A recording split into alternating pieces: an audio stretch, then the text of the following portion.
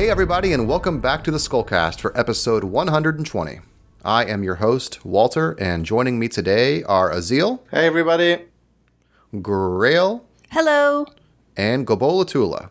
Hey, how you doing? Griff was going to be here, but he could not make it. We are here to wrap up volume 26, the longest reread we've ever done, 3 parts. Lots of action to come before when we get to that point in the podcast. But before then, I wanted to go over quickly, as usual, some of the Berserk news that's been happening. The first thing I'll say is that the exhibition in Tokyo anyway, recently finished. I think it was September, what was it, like last week it ended? 2 weeks ago? Yeah, last week. It was on Thursday. That's right. That has ended its first wing of the tour. It's next set to open in Osaka December 11th through January 30th.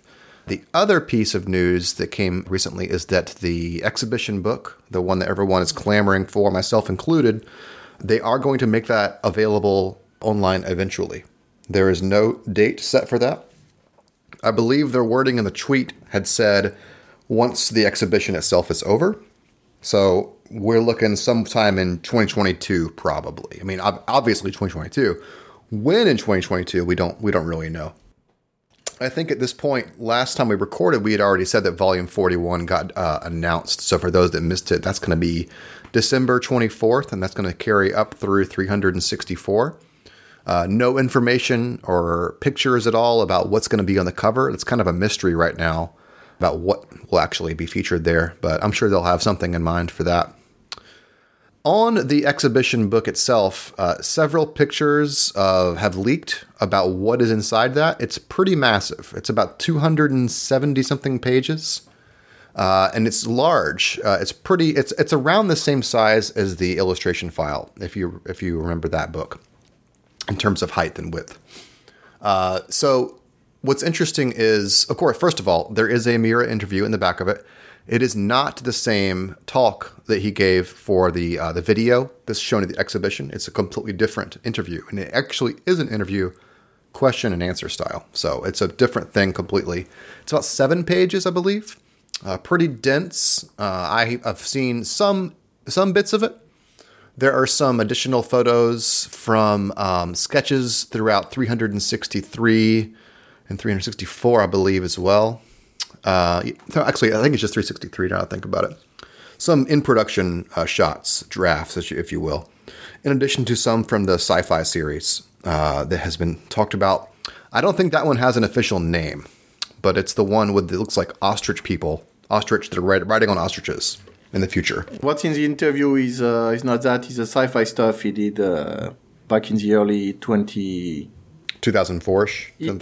Yeah, 2004. It's kind of annoying because none of these things have names. So it's like the other sci-fi one we say. And then actually, the other sci-fi one doesn't have a name yet either. There's a drift one. So the drift one is with the ostrich dinosaur race stuff in a post-apocalyptic landscape. That's what I'm thinking of, yeah. Then basically the robot stuff with a kid from 2004 is just like 5 pages or 6 pages he did for doujinshi.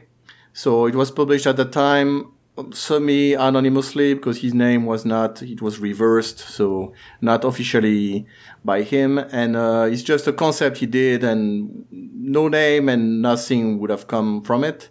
And then there's a giant robot project, which is different. That's an animation project he was working on. And that one doesn't have a name either. And but it was actually worked on.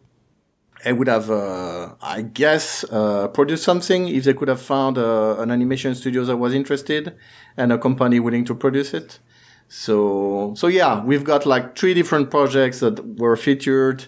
1 that's old, 2 that were new, or at least never disclosed before. But I feel like for the general public, pretty confusing. It's the lack of the names and the fact that these were not formally released. They're just design ideas, really. Except for the doujinshi, I guess that did get released, but it's secret, basically. Yeah. In any case, it's the doujinshi one that is featured. Sketches from that are in the back of the art book during the interview.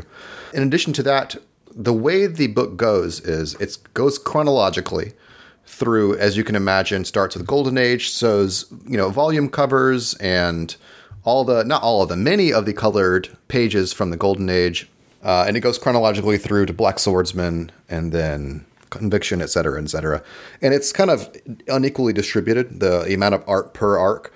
Like the Black Swordsman gets the least, from what I remember, and then Fantasia and Millennium Falcon get quite a bit of the attention.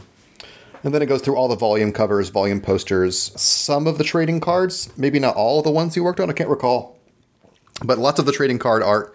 The most interesting thing, though, is there are Miura's original illustrations of some of those trading cards that eventually Konami kind of just colored over. That was probably part of the plan. But these are different from the original art that was colored by Miura that are in some of those cards. So it's different. So it looks like an original piece, right, that Konami then did their color treatment for, making it look like not an original piece. So it's a little strange. Like there was some original Miura art in those trading cards all along, basically. Just a few of them. Yeah, there's 6, I think. Got it. It's from the 5th expansion. The ones I can remember off the top of my head, there's one with Judo reclining in a tree. There's one of Casca. There's one of Pippin. I don't remember the others off the top of my head. Rickert with a crossbow. There we go. But what's really cool is seeing his original drawing, because you see so much more detail than the final result that Konami produced. Because the colors in those Konamis, you guys have heard me complain about them before probably. They're just really dark. You lose a lot of the detail. And it doesn't even really look like Miura art by the time that they're finished with it, which is a bummer. But the illustration looks great. It's really great to have those. It's really like getting something we've never seen before. But other than those, I've not seen any surprises in that book, which I didn't expect to see them, but now it's pretty much confirmed. Nothing too surprising in that book, but it's really great to have them in big format. Still, it'll be a must-buy for sure. Mm-hmm. Oh, yeah. Yeah, and it makes sense that it's that way, because it's not like a new art book where they would include posters and new illustrations. It's really more of a catalog for the exhibition, so it just contains every piece that's exhibited, and that's also why it's in chronological order, is because they decided to do the exhibition like that. Start with the Golden Age and move on to the Black Swordsman era and everything after that. So they just follow the same layout in the book. Yeah, so like I said earlier, that book will eventually be made available to non-exhibition attendees. That's fantastic news. It's what I had hoped for. At the same time, it's not available yet. And so I still really, really want it and still feeling a little anxious about it. Azil, I think you already are getting one. Is that right? Yeah. I, through a friend, I managed to get some of the stuff from the exhibition. Nice. But it will be available online. I think the real question is how difficult will it be to buy for people who are not based in Japan? Can you use, I really don't expect them to ship internationally or to accept foreign credit cards, because typically they just ship to Japan and only accept Japanese credit cards. But even if that's the case, with a third-party broker, people should be able to get these at a decent price. Because buying from resellers right now, you're going to pay $80-90 without shipping. So it ends up being a bit pricey in the end. Yeah, that is expensive. Yeah, I think for a while those books were floating around $150 to $125 or so. And I saw them over the weekend at $90. And that's still 300% markup, because the original cost, I think, is $35 US equivalent. That's right, yeah. So, yeah. If that's it, I guess we'll turn to the reread. So we only have 3 episodes left in Volume 26, but it's all about the armor. It's acquiring the armor, using the armor, everything about it, which is great. So I'm going to have Azil start us out with the first entry into that. All right. So it's Going Up in Flames too. Dark Horse chose to translate that as The Blaze, but it really refers to something burning up, like a building being destroyed by fire. So Going Up in Flames is what I chose to translate it as. As Flora reiterates to Shiruke that she must get the Berserk armor to Guts, the girl is heartbroken at the perspective of losing her master, especially in these conditions. Meanwhile, Guts is facing an apostle quite unlike any he's battled before. In his weakened state, Grunbeld sends him flying off and mocks his performance in battle. His astral wounds also reopen, which does not help the matter. Meanwhile, Zod faces off against the Skull Knight. Not for the thrill of battle this time, but because he's the only one who can hold him back. Inside the mansion, Serpico, Isidro, Shiruke, and the elves are confronted with a marauding apostle looking for Flora. Shiruke tries blowing her hair, but an apostle isn't a troll, and it does little more than pissing off. Ever the tactician, Serpico strikes at his eyes and they run away where he struggles to follow, impeded by its size. With renewed resolve to fulfill her duty as Flora's pupil, Shiruke leads them to the treasure chamber where the Berserk's armor senior story awaits. Alright, so that's it for the summary. What would I say about this episode? First off, that low angle shot of Grunbeld when he strikes at Guts is just stunning. Just amazing, sends him flying off, doing all these whirlwinds. Just great. I also like that Grunbeld praises the Dragon Slayer as a hell of a sword, even while he's mocking Guts for not being a great fighter. It's interesting that Flora tells Shiruke it's sinful to overextend one's life, and that's something she should know as a magic user. But she also seems utterly at peace, completely unperturbed by the prospect of death, which I also find it interesting considering her situation. And it's an interesting way, it reflects on her character as someone very wise and just appropriate for who she is. I also like that Zod has no qualms killing an apostle just for disobeying. I think it's pretty cool. It underlines his character as one who only respects strength, even though in this case he's become kind of a lackey for Griffiths. Still with Zod, he and the Skull Knight's talk is a commentary on their usual agendas, SK only caring for ways to destroy the God Hand or disrupt their plans, while Zod only cares to battle strong opponents. But here they each have another objective. The Skull Knight wants to spare Flora the indignity of being beheaded by apostles, and Zod is leading the hit squad on orders from his new master. So it's also an interesting way to show that Zod, well, now he's really become, like, he's in the ranks, right? He's not just a free-willing apostle anymore. A little note about the boar apostle that gets his head crushed. He was featured on Mura's New Year card of 2007. Which is Year of the Pig. So just a nice little cameo for him, even though that's awesome. He had not a great showing in the actual story. A few last things. Serpico, I find it interesting that he advocates for immediate escape and to leave Flora behind while they're fleeing from the apostle. He's very, that's pretty cold of him, right? But it also fits his character. He's like, well, we're not going to be able to do it, so we should just bail right away. But of course, very pragmatic. Exactly. And then Shiruke said, no, we're going to the treasure room, right? And there's also one of my favorite lines from the Skull Knight in this episode, so I got to mention it. When the apostle says they should get the witch's head, he replies, so ikanu, which means I won't allow it. And he just, slashes the head of the frog one. So it's pretty cool. Just really love that line and just embodies the Skull Knight's cold, badass ways.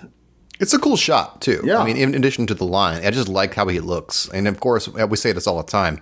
He's not emoting, but the art makes it look like he's emoting, Yeah. And I guess final thing is that this is the first episode where we get a good look at the skull helmet.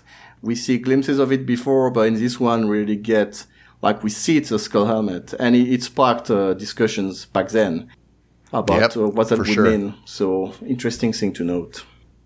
Well, that's all for me. What do you guys think?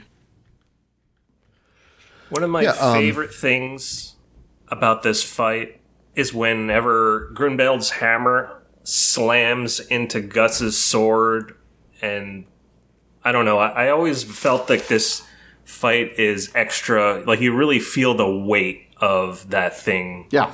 Slamming against Guts, and he's just getting punished, Yeah. Yeah, and it's very unlike Guts to face an apostle and just get fucking creamed and thrown around the battlefield like this. It's very disorienting.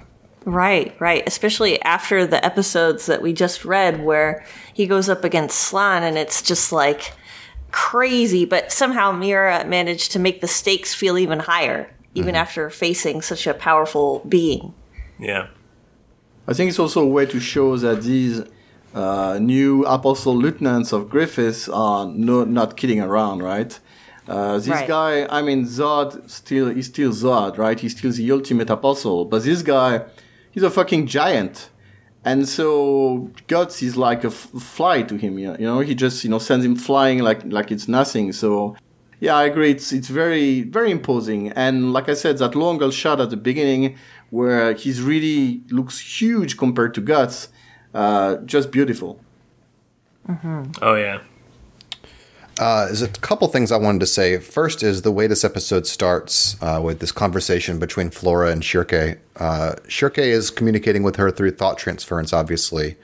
But we see Flora wreathed in flames. And it kind of throws you off for a second. Like, what is it that we're seeing? This flame image. And I think you're just seeing the silhouette of Flora and through the flames. The flames themselves are between Shirke and Flora, so that's why they're represented like that. It doesn't mean that she's on fire. And in fact, when they're having this conversation and Shirke is, freaking out that the place is going to burn down, there's this tiny little vertical panel of Flora, showing that she's basically just fine in her home. She says Shirke. You just see the lower part of her face. So yeah, it's just a visual representation of the flames that are around them. But it's a surprising little cut for a moment when you're not exactly sure what it is you're seeing. Then you see that and you kind of get reoriented.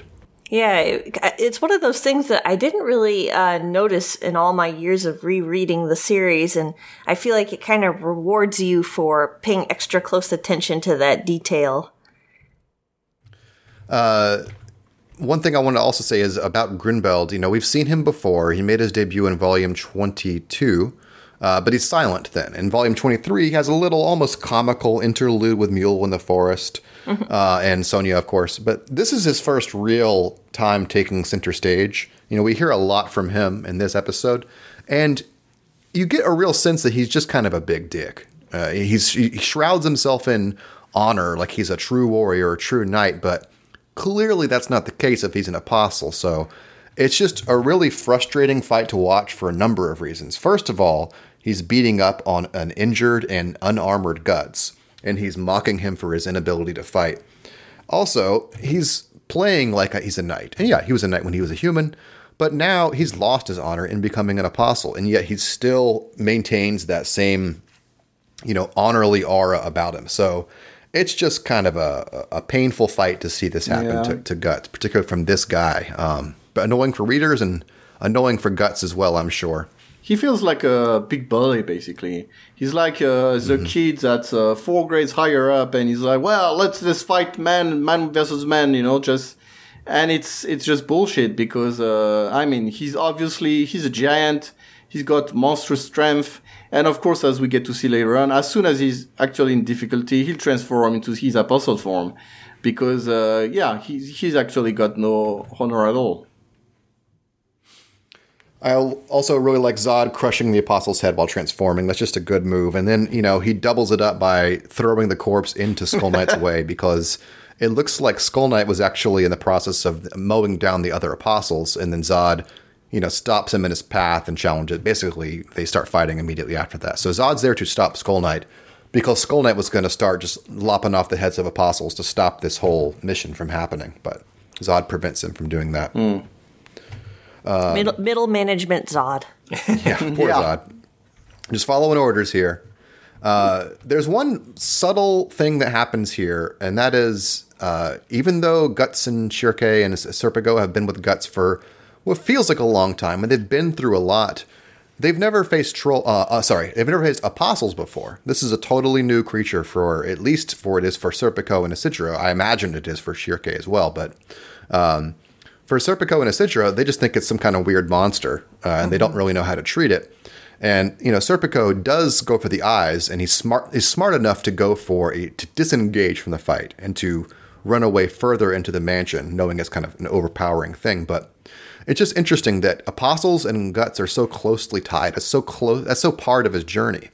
But these companions this is a totally new side of his, wealth of opponents that they don't know anything about. So it's interesting to see their first encounter with them. Yeah, It's funny because it's kind of the first occurrence of them after Gus decides to not pursue revenge anymore for the sake of Casca.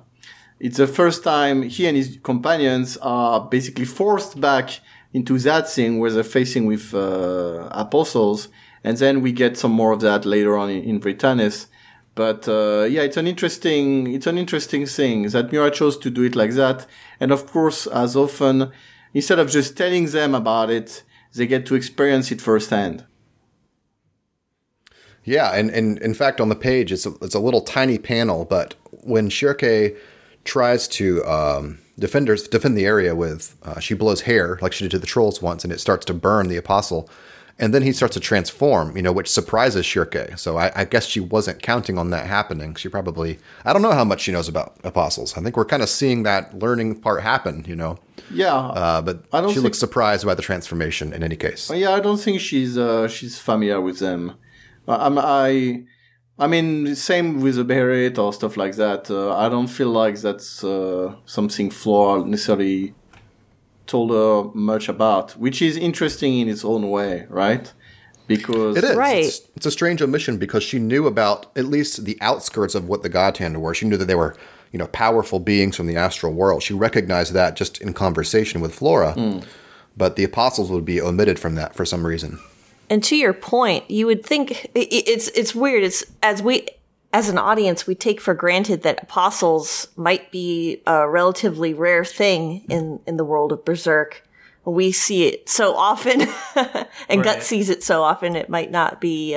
It's hard to gauge exactly, how many of them are there, and historically, are they something that witches need to worry about?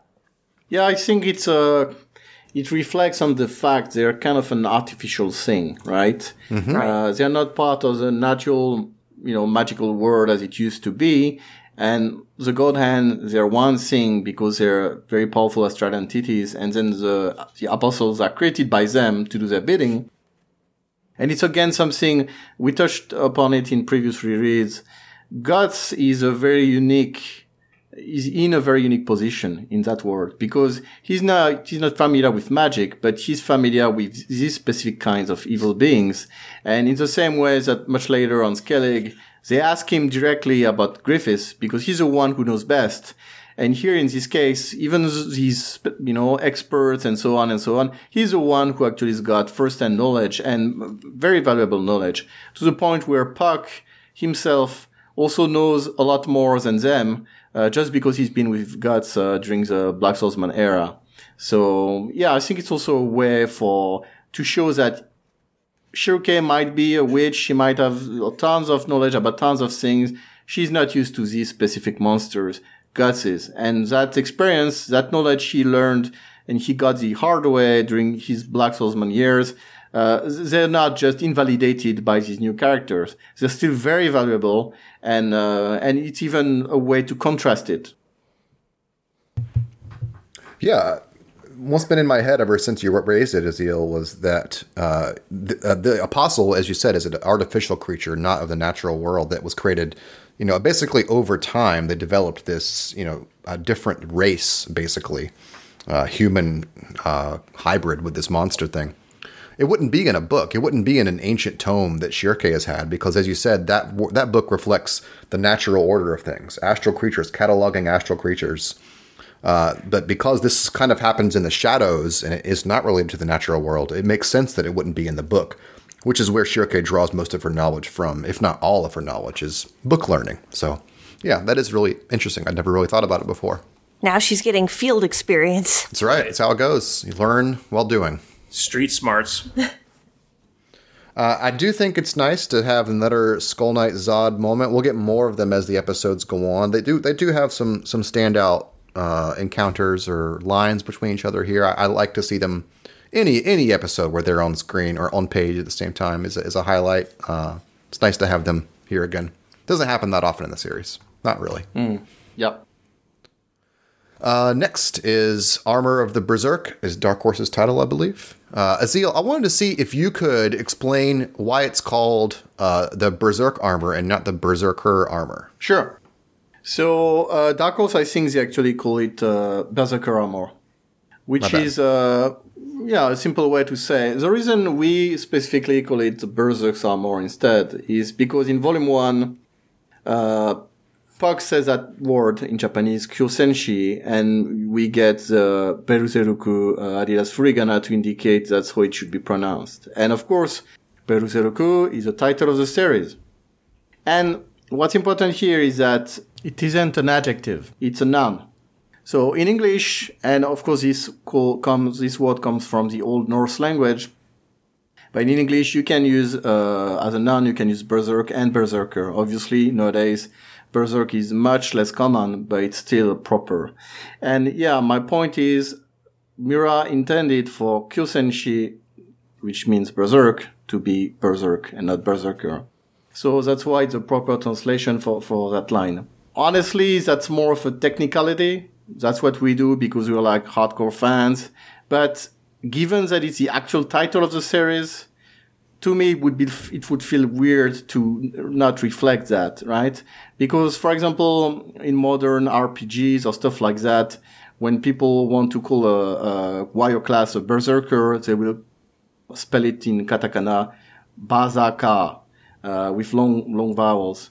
But here we specifically have Beruzeruku coming from the Old Norse, and it's equated to Kyosenshi, and it's the title of the series. For all those reasons, we feel it's more proper to call it the Berserk's Armor. It's true, it's a less common usage in English. People might not be used to it. But the same goes for a lot of things. You take elves. People might say, well, you'll say it's fairy. Puck is like a small little fairy, and I'm used to elves from Dungeons and Dragons. Yeah, but Miura decided to use elf in the Old Norse mythology way, which is for these beings, and he calls them elves, and so we call them elves as well. Well, also, the katakana furigana is erufu, and they even call it elf helm. So it's not fairy helm. Yeah, I mean, that's what I mean when I say that's what he calls them. The author chose to use that word. Right. So we use that word, no problem. And it's actually more correct, right? Because the Tolkien elves are more of a departure from the mythological ones than what Miura's doing with Puck. Mm-hmm. So all of this to say that it's more accurate, it follows the author's intent, and that's why we use that ourselves. But like I say, it's not a huge deal. Yep. May as well use the real name. Although the meaning is not different at all. So, a summary. Guts' battle with Grunbeld becomes even more dire because his injuries have reopened and he has no armor. There's no hope of surviving this fight. A golem intervenes and takes on Grunbeld while Guts seeks out the armor in the roots of the mansion below. Shirke acknowledges the danger of Guts wearing the armor in his current state, but there is no choice. So when an apostle comes knocking on the door, Shirke was actually willing to try magic, not wanting to put Guts' life in further risk. But Guts gives Shirke a confident smile, and they start assembling the armor onto him. The scene cuts to Grunbeld, who sees the apostle running from the mansion.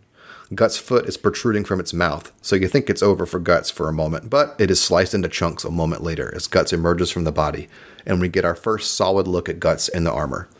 It's a moment so cool, even SK and Zod pause their fight to watch the spectacle. I think it's notable that this fight sort of parallels the moment when Guts got the Dragon Slayer. There's a big difference, of course, because the stakes that are involved with the armor are much more dire than when Guts got the Dragon Slayer, which was more of a romp. It's more of a pure upgrade. The use of the armor comes at a cost, of course, but that's for the next episode. What I mean is that the odds were stacked against Guts both times, but he got an equipment upgrade, and suddenly the tables are turned in his favor. So that's both pieces of equipment that are symbolic of Guts, the Dragon Slayer and the armor. They've had a similar debut in a way, which I think is neat. Yeah, that is a cool parallel. Yeah, and this episode, starts with Guts on his back. He even nearly dies. That shot that Grunbeld does when he does the cannon, Guts had nowhere to go, nowhere to dodge, nothing to deflect it. Maybe he could have lifted the Dragon Slayer, but he doesn't. The Golem intervenes. But within, 19, 20 pages, he's back in new armor and he's stronger than ever before. So it's a nice flip from where we've been the past few episodes.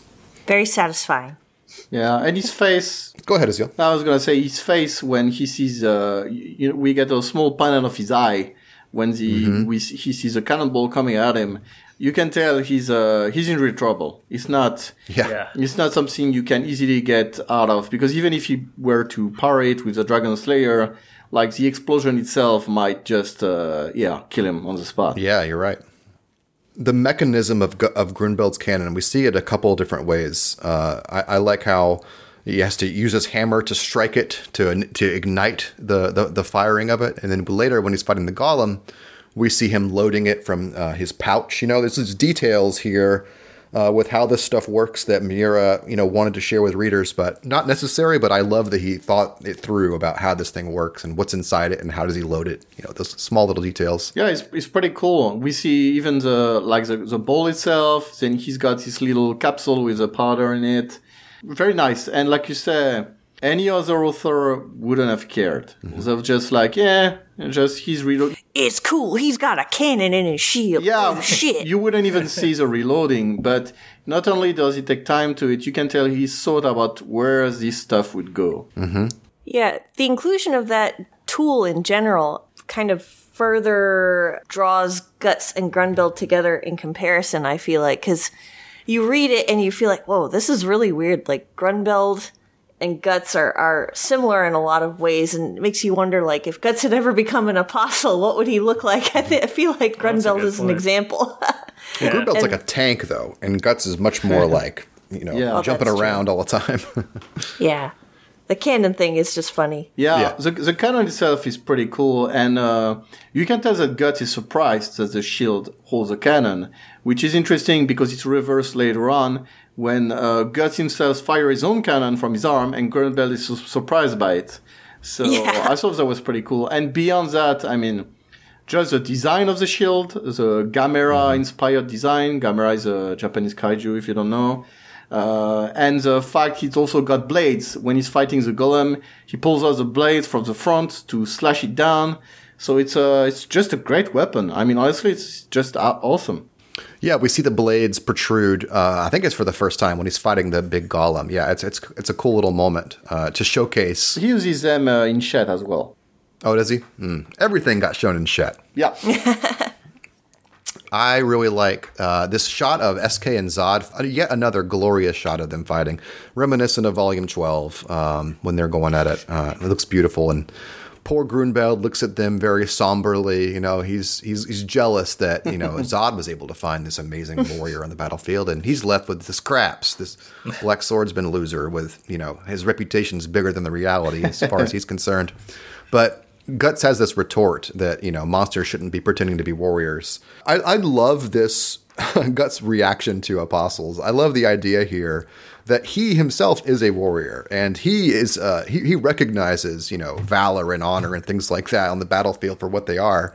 And here's someone on the opposite side of him who's just dressing up in it. In addition to that, he's an apostle. And so Guts' response is basically that Grunbeld has no right to be acting like he's an honorable warrior when he's clearly an apostle. So Guts strikes to the heart of it, and Grunbeld's response is to kick him across the field, basically. I think he really struck a nerve with Grunbeld in these, because you don't see his eyes when he, kicks Guts and does all this stuff. You don't really see his eyes until a few pages later when the golems show up, which to me indicates that, if you were going to look at his face, he'd be a bit pissed. Yeah. And just the fact he tells him he's not worthy to be killed by his hammer. You can tell he's annoyed. So it has to have struck a nerve, because I'm sure even in somewhere in his heart, Grunbeld is aware of the dissonance between what he did and who he is. Like there has to be some part of him that struggles with that. Of course, yeah. And it's interesting because the word Guts uses to say warrior, bujin, basically means a soldier. Also, a man in the military. So it's an interesting way. It's not just being a warrior, but pretending to be part of the Band of the Falcon, to be a soldier, fighting battles instead of what he is, which is just a monster preying on humans and on the weak and defenseless. So interesting. Right. Got a lot of depth to it. Towards the end of this episode, there's actually 2 pages that were added to the volume. It's right after Guts grabs Shirkei's hand. When shows the Apostle coming into the room a little further, and they start to assemble the armor on Guts. That's a new page, as is the immediately following page, which is the full page shot of Guts in front of the Apostle with its mouth open. Its vagina mouth, I should say. Big old mouth. Yeah. So those are added for the volume. They weren't there before. They give you a little bit of information. I like that the Apostle coming into the room like that. He starts to get numbed by the defenses on the door. I'm assuming the tree roots are enchanted in some way that cause its body to go numb. As he's describing his numbness. And as soon as Guts gets the armor on, he smacks the Sidra away. But right before that, Puck is saying, "Been nice knowing you." He's got his bag packed. He's ready to escape because the Apostle's breaking into the room. Time to go. He's out. Nice knowing you guys. See ya. Like that little moment with Puck. Yeah, it's great. And he tells on a few pages before, he tells Ivarra it's time to bail already. So he's preparing, and then he's got a little backpack, like you say. That's cute. When we first see Skull Knight battle apostles, it's really like a mind-blowing moment. The techniques he uses, you see something being carved up in lots of pieces. His sword is moving so fast, you only see the results of it, right? When Guts gets the armor, the first attack we see him make, it's kind of similar. We see the apostle gets torn into like 6 pieces, like shish kebab very easily. It makes you kind of see how the Skull Knight might have acquired some of his power over time. Yeah. Even its teeth are perfectly sliced apart. Mm-hmm. Oh, yeah. It's very surgically sliced teeth, particularly for the Dragon Slayer. This full-page shot of Guts in the armor is one of my favorite shots in the series, and it's probably many people's favorite shots. Very heroic looking, although very kind of dark. It's just a cool juxtaposition of, your expectations for what Guts is wearing. It's also just the debut of the armor, really. It's the first time we see it really in action, is this one full-page shot with the Dragon Slayer there. It's the new marriage between weapon and armor for the series. I don't remember if you guys mentioned this before, but I thought this was an interesting detail as somebody who started reading the series episodically later on. But you guys mentioned how it was kind of unclear that it was a skull for the helm of the armor. Until the last episode, the previous episode that Azil was talking about. Yeah, because the bottom half of it was obscured for most of it. And so, some of us were kind of guessing, is it a skull or is it just like similar to how Guts has a helmet in the Golden Age that only covers the top half of his head, right? Right. Is it like that? Is it just a visor? And then it becomes more clear it's a skull. And then you go, oh, it's a skull. Oh, and Skull Knight had, expressed some trepidation about the armor. Suddenly things start clicking into place. This was probably one of his old armors. Right. But I think at the time, that's all that really went to, because we didn't know the supernatural part of the armor until, later on. Yeah, I think people who are just reading the volumes for the first time might get some more value out of details like that to really appreciate how much the episodic readers had to speculate back in the day. Yeah, I mean, it's fun that way, though. You get to piece it together piece by page, piece by piece. Absolutely. It's different. Yeah. Painful, but different. Painful. Speaking of painful, I feel sorry for this apostle who gets sliced and diced by Guts in the Berserk's armor, because it's kind of humorous, but in a relatable way. Like when you eat some bad fish or something, you're like, it's supposed to be dead. Oh. It's in my body, so it's dead, right? And then it slices you up from the inside. Oh, yeah. I've had that feeling. We get a good look at that apostle for the first time, too. The one that he eventually carves himself out of. He's saying it hurts. Yeah. Is that what he's saying? Oh, yeah. Help me, it hurts. That's what he's saying. I ate him. He should be dead. Yeah. And his pronunciation is also distorted. Right. Presumably because he's got the Dragon Slayer stuck in him already at this point. Well, I think it's because his body is the mouth, and that's how he's talking. So it's like he's trying to talk with something in his mouth. That's what it seems like. Indigestion. But yeah, his design is interesting. The little tentacle arms with mouths on the end of them. It kind of reminds me of like a Dreamcast game. Like the Nico fight, kind of, a little bit. Oh, yeah. I don't know. I think that's it. Azil, do you want to take it over for the next episode, the last one of the volume? Yeah, just one thing I wanted to say about this one is that I do love the giant golem. That is so big it dwarfs even Grumbled. I think it's fucking great. So even though it gets demolished, and obviously that's his, how to say, it's nature and point and goal. I still love it very much. I liked seeing how methodical and quickly that Grunbeld dispatches it. I mean, it's obvious. There was no question that the Golem was going to defeat Grunbeld or anything, but the way he approaches it so methodically is cool. He slices it, goes for the cannon shot, loads it, shoots it. It's just all pretty cool one-page action sequence. He's not just a big monster. He does have fighting skill, which is also why he's a formidable opponent. Mm-hmm. Moving on to Berserk's Armor Part 2. The scene opens with everyone amazed and puzzled at Guts' sudden prowess as Apostle Shredded Meat lies at his feet. Zod recognizes the armor and asks the Skull Knight if he intends for Gus to end up like him. Inside the armor, Gus reflects on the fact he doesn't feel pain anymore, but he feels something gushing forth from inside of him. We see the wound on his chest twist, taking the shape of the Beast of Darkness eye, as it tells him to yield everything to it. Outside, the armor's shape changes, with the helmet taking on the shape of the beast. Guts immediately bursts forward towards Grunbeld, who's still confident at this point, but that quickly changes as Guts unleashes attacks relentlessly, using a novel and very acrobatic fighting style. He throws himself at him, he uses his sword as a pole, he jumps from him to use a tree branch as a support to do a downward jumping attack. It's beyond what a human being can do. And it's also a really cool fight that culminates in this episode with him blowing up Grunbeld's shield using his own cannon arm, what I was talking about before. However, Shiruki explains that the Berserk's armor is also very dangerous. It's a magical item that was made by dwarves, or perhaps a dwarf. And the way it works is that its odd is like a great fire that fans violent emotions within the wearer, so much so that they forget about things like pain and fear. This allows them to go beyond the limits of their body to fight using so much strength that they actually hurt themselves in the process. And they also ignore their existing wounds, no matter how severe they are. The episode ends with a shot of Guts' blood seeping all over from the armor into the grass. Very, very dense episode. Lots of things happens. Very cool to see the reversal of Guts versus Grunbeld, as we said. Very important sentences in this one is what the beast tells Guts, or I guess, Guts tells himself, depending on how you want to take it.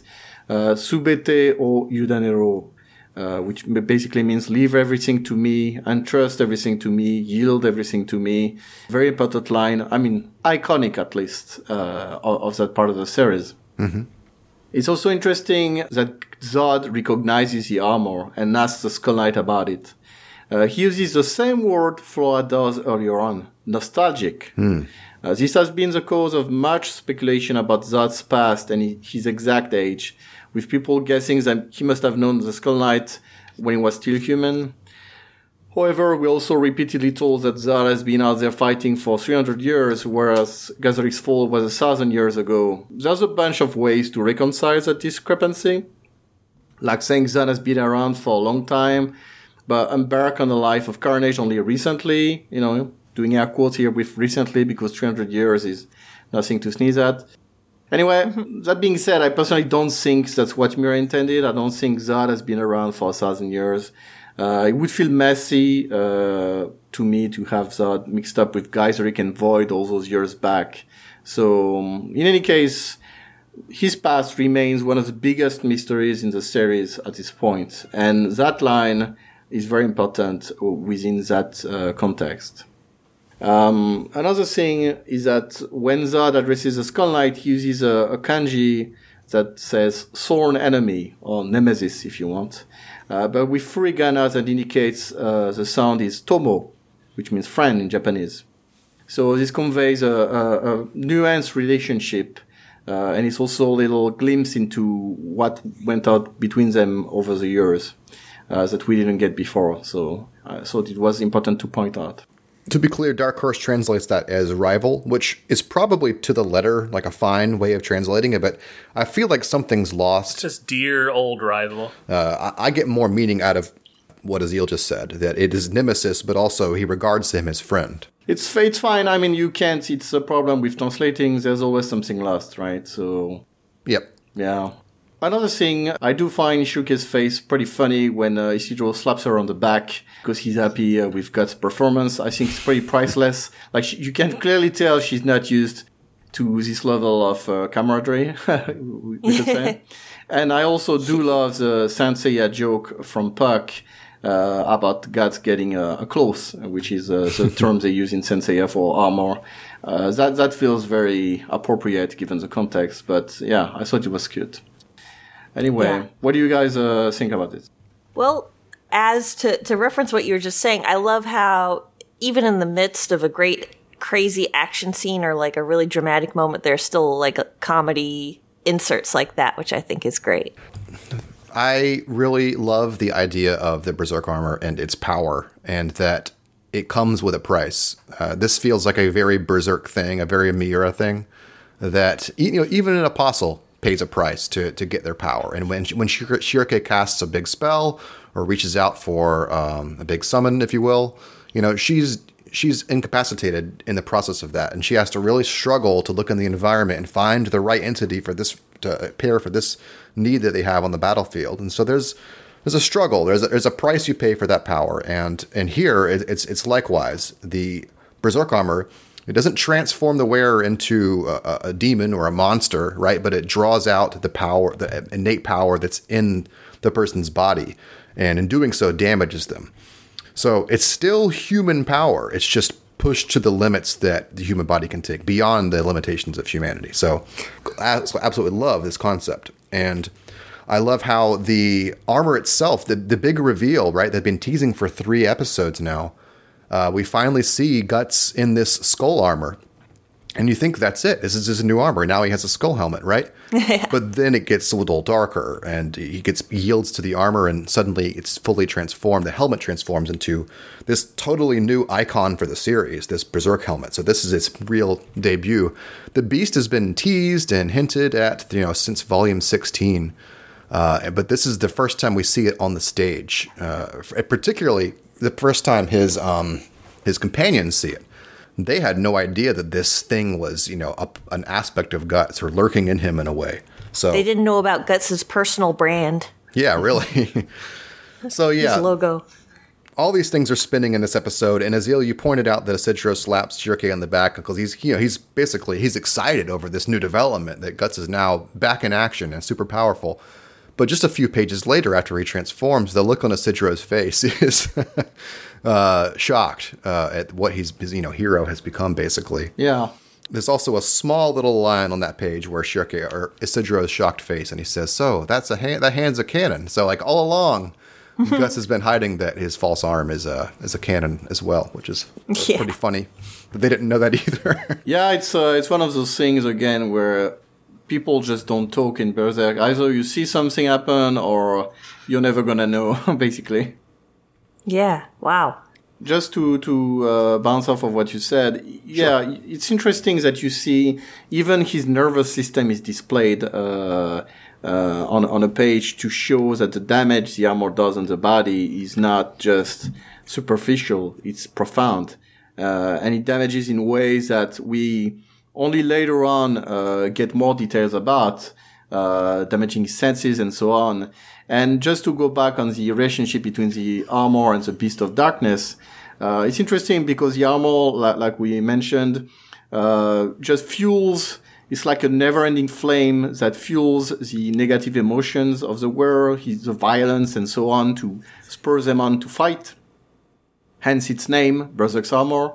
And in Guts' case, of course, that's represented by the Beast of Darkness, which is his psychological representation of his dark side, put on the page. And yeah, so it's an interesting combination to put that concept that was born in volume 16 directly at the forefront on the page in action, and almost as a more overt part of Guts' character, as opposed to something that's eating at the back of his brain, or when he's possessed by specters. So, very interesting choice, and just genius move from Miura to introduce it at that point. Right. I do think that because it is so physically different than Guts, I do think readers often get tripped up in thinking that the Beast is some kind of entity that is possessing Guts. But I think it's actually more clear to Japanese readers because of the way it speaks. It speaks in a way that implies that it's Guts talking to himself. Is that correct, Azil? Yeah, pretty much. I mean, there's a limit to how much you can go with that, but Mura does tend to have the Beast speak as if it's Guts speaking to himself. And, I mean, you can again tell, in later volumes, when he's on the ship and he's got the little, tete-a-tete with the Beast. Right. But, yeah, I mean, generally, an easy way to see it is that it's a manifestation of his trauma from the eclipse. Casca went insane because of what she endured. Guts did not go overtly insane, but he went down a very dark path. And those years of violence and of going down that dark path resulted in that dark part of him taking on that shape. And also, more practically, it's a cool way for Mura to represent the darkness inside him. Instead of just being, I don't know, him suddenly being a dick, or you see his eyes blur, well, you've got that visual representation of his negative emotions in the form of the Beast. Mm-hmm. But yeah, it's Guts. It's not some outside entity. Right. I often like to think of it as, the Beast is is basically like a powerful engine that he developed in himself, but he can't stop that engine from spinning anymore. It's still spinning inside of him. He needed it at the time as a Black Swordsman, but now it's still spinning inside of him and he can't control it anymore. He often refers to it as a black flame. And in volume 17 specifically, he thinks back to the fact the only reason the black flame did not engulf him is because he had that small flame left, which is, of course, Casca. And that small flame allowed him to remain human, to remain himself. Of course, with Puck's help, as we see a record comment at the time. But yeah, he often refers to it as that, a black flame. And if you think back to how marketing and communication was done for Berserk back in the day, they often went about how he was scorched by hatred, scorched by the need for revenge. They used to have a bit of an awkward phrase, which is, why has he got burnt with revengeful thought? That's how they put it during the Golden Age arc, to explain why did Guts become the Black Swordsman? Why did he become, like I said, scorched by that black flame? That's because of the eclipse and what went on. And so that black flame took on the shape, the form of the Beast of Darkness. Wow, didn't know that about the marketing. And it's something Flora also comments on about karmic fire. Yep, took the words from my mouth. So yeah, they have conceptualized it, into an actual phrasing. The way the Beast fights, it's a little different than Guts. It's more wild. It always looked to me like he used the momentum of the sword a little bit more, and the way he's wildly, throws his sword out like that. The way the body moves, it's almost like irrelevant as long as the sword strike itself lands. Like there's a shot with Guts after he does this, like, I don't know what to call what he's doing, but this 2-page spread where it's horizontal arrangement where he lands on Grimbeld's shield with his feet and the sword, Yeah, it's like he launched himself at him. Yeah. The next page is this bizarre thing where the Dragon Slayer finally lands, and it's just like the body, just how it falls is kind of irrelevant. I think it conveys the fact he's also moving in ways that are unnatural for a human. And it's also something that's born from the armor, that he will do whatever it takes, and it's not just his muscles that are working over time, but his tendons, his bones, everything is just being pushed to the limit and beyond the limit, because all he wants is the sword connects. He doesn't care about what happens to himself. We talked about it before, but I wonder if it happens in this. Yeah, it is. He can articulate the hand, he couldn't before because of the armor. Whenever he uses the cannon, normally Guts has 2 ways of pulling the cannon. He can pull a string, or he can use it with his hand as well. And in here, he does it independent. His arm is holding the sword. He's looking away. His hand lifts up, and the cannon arm is exposed. So the implication is that the armor magically, allows him to manipulate the hand in a way. Yeah, and it's even better than that, because he actually can use his fingers. Right. From that arm. We see that he actually grabs the shield with the hand from the armor, the gauntlet, Then it opens up to reveal the cannon and shoots into it. So it's also a way to show, it's a magical armor that can do things like normally he can't move actually his hand because it's artificial, but now using the armor, he can actually do that. It's also just a great moment that Grunbeld has a nice little cannon and Guts says, I'm going to blow up your cannon with my cannon. He puts his cannon in his cannon and pulls, man, Exhibit would have a field day with this thing. That's the episode. There's a lot more. This is the thing. Oftentimes, Berserk volumes end in a way that, boy, I wish you could have had at least just one more episode to even this out, because this ends such mid-sequence that the very next episode continues so directly from this conversation they were having with Shirke, and we have to wait till the next volume. What a painful bookend to this amazing volume, though. So much more to come. Yeah, well, it's also a good cliffhanger for us for this podcast episode. Tune in for the next one, guys.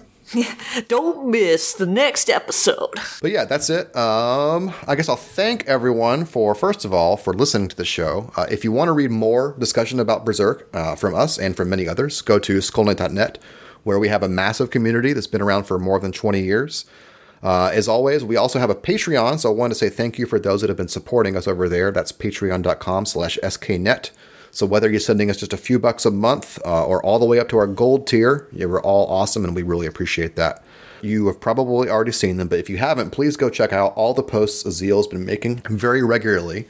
Those include translation bits, news items, pictures from the exhibition, pictures of his own personal collection of merchandise. There's a ton. In addition to that, Puella has put up part 2 of a new interview that we've not seen yet. I think it's the Persona developers with Miura. That's right, and part 3 is coming later today. Awesome.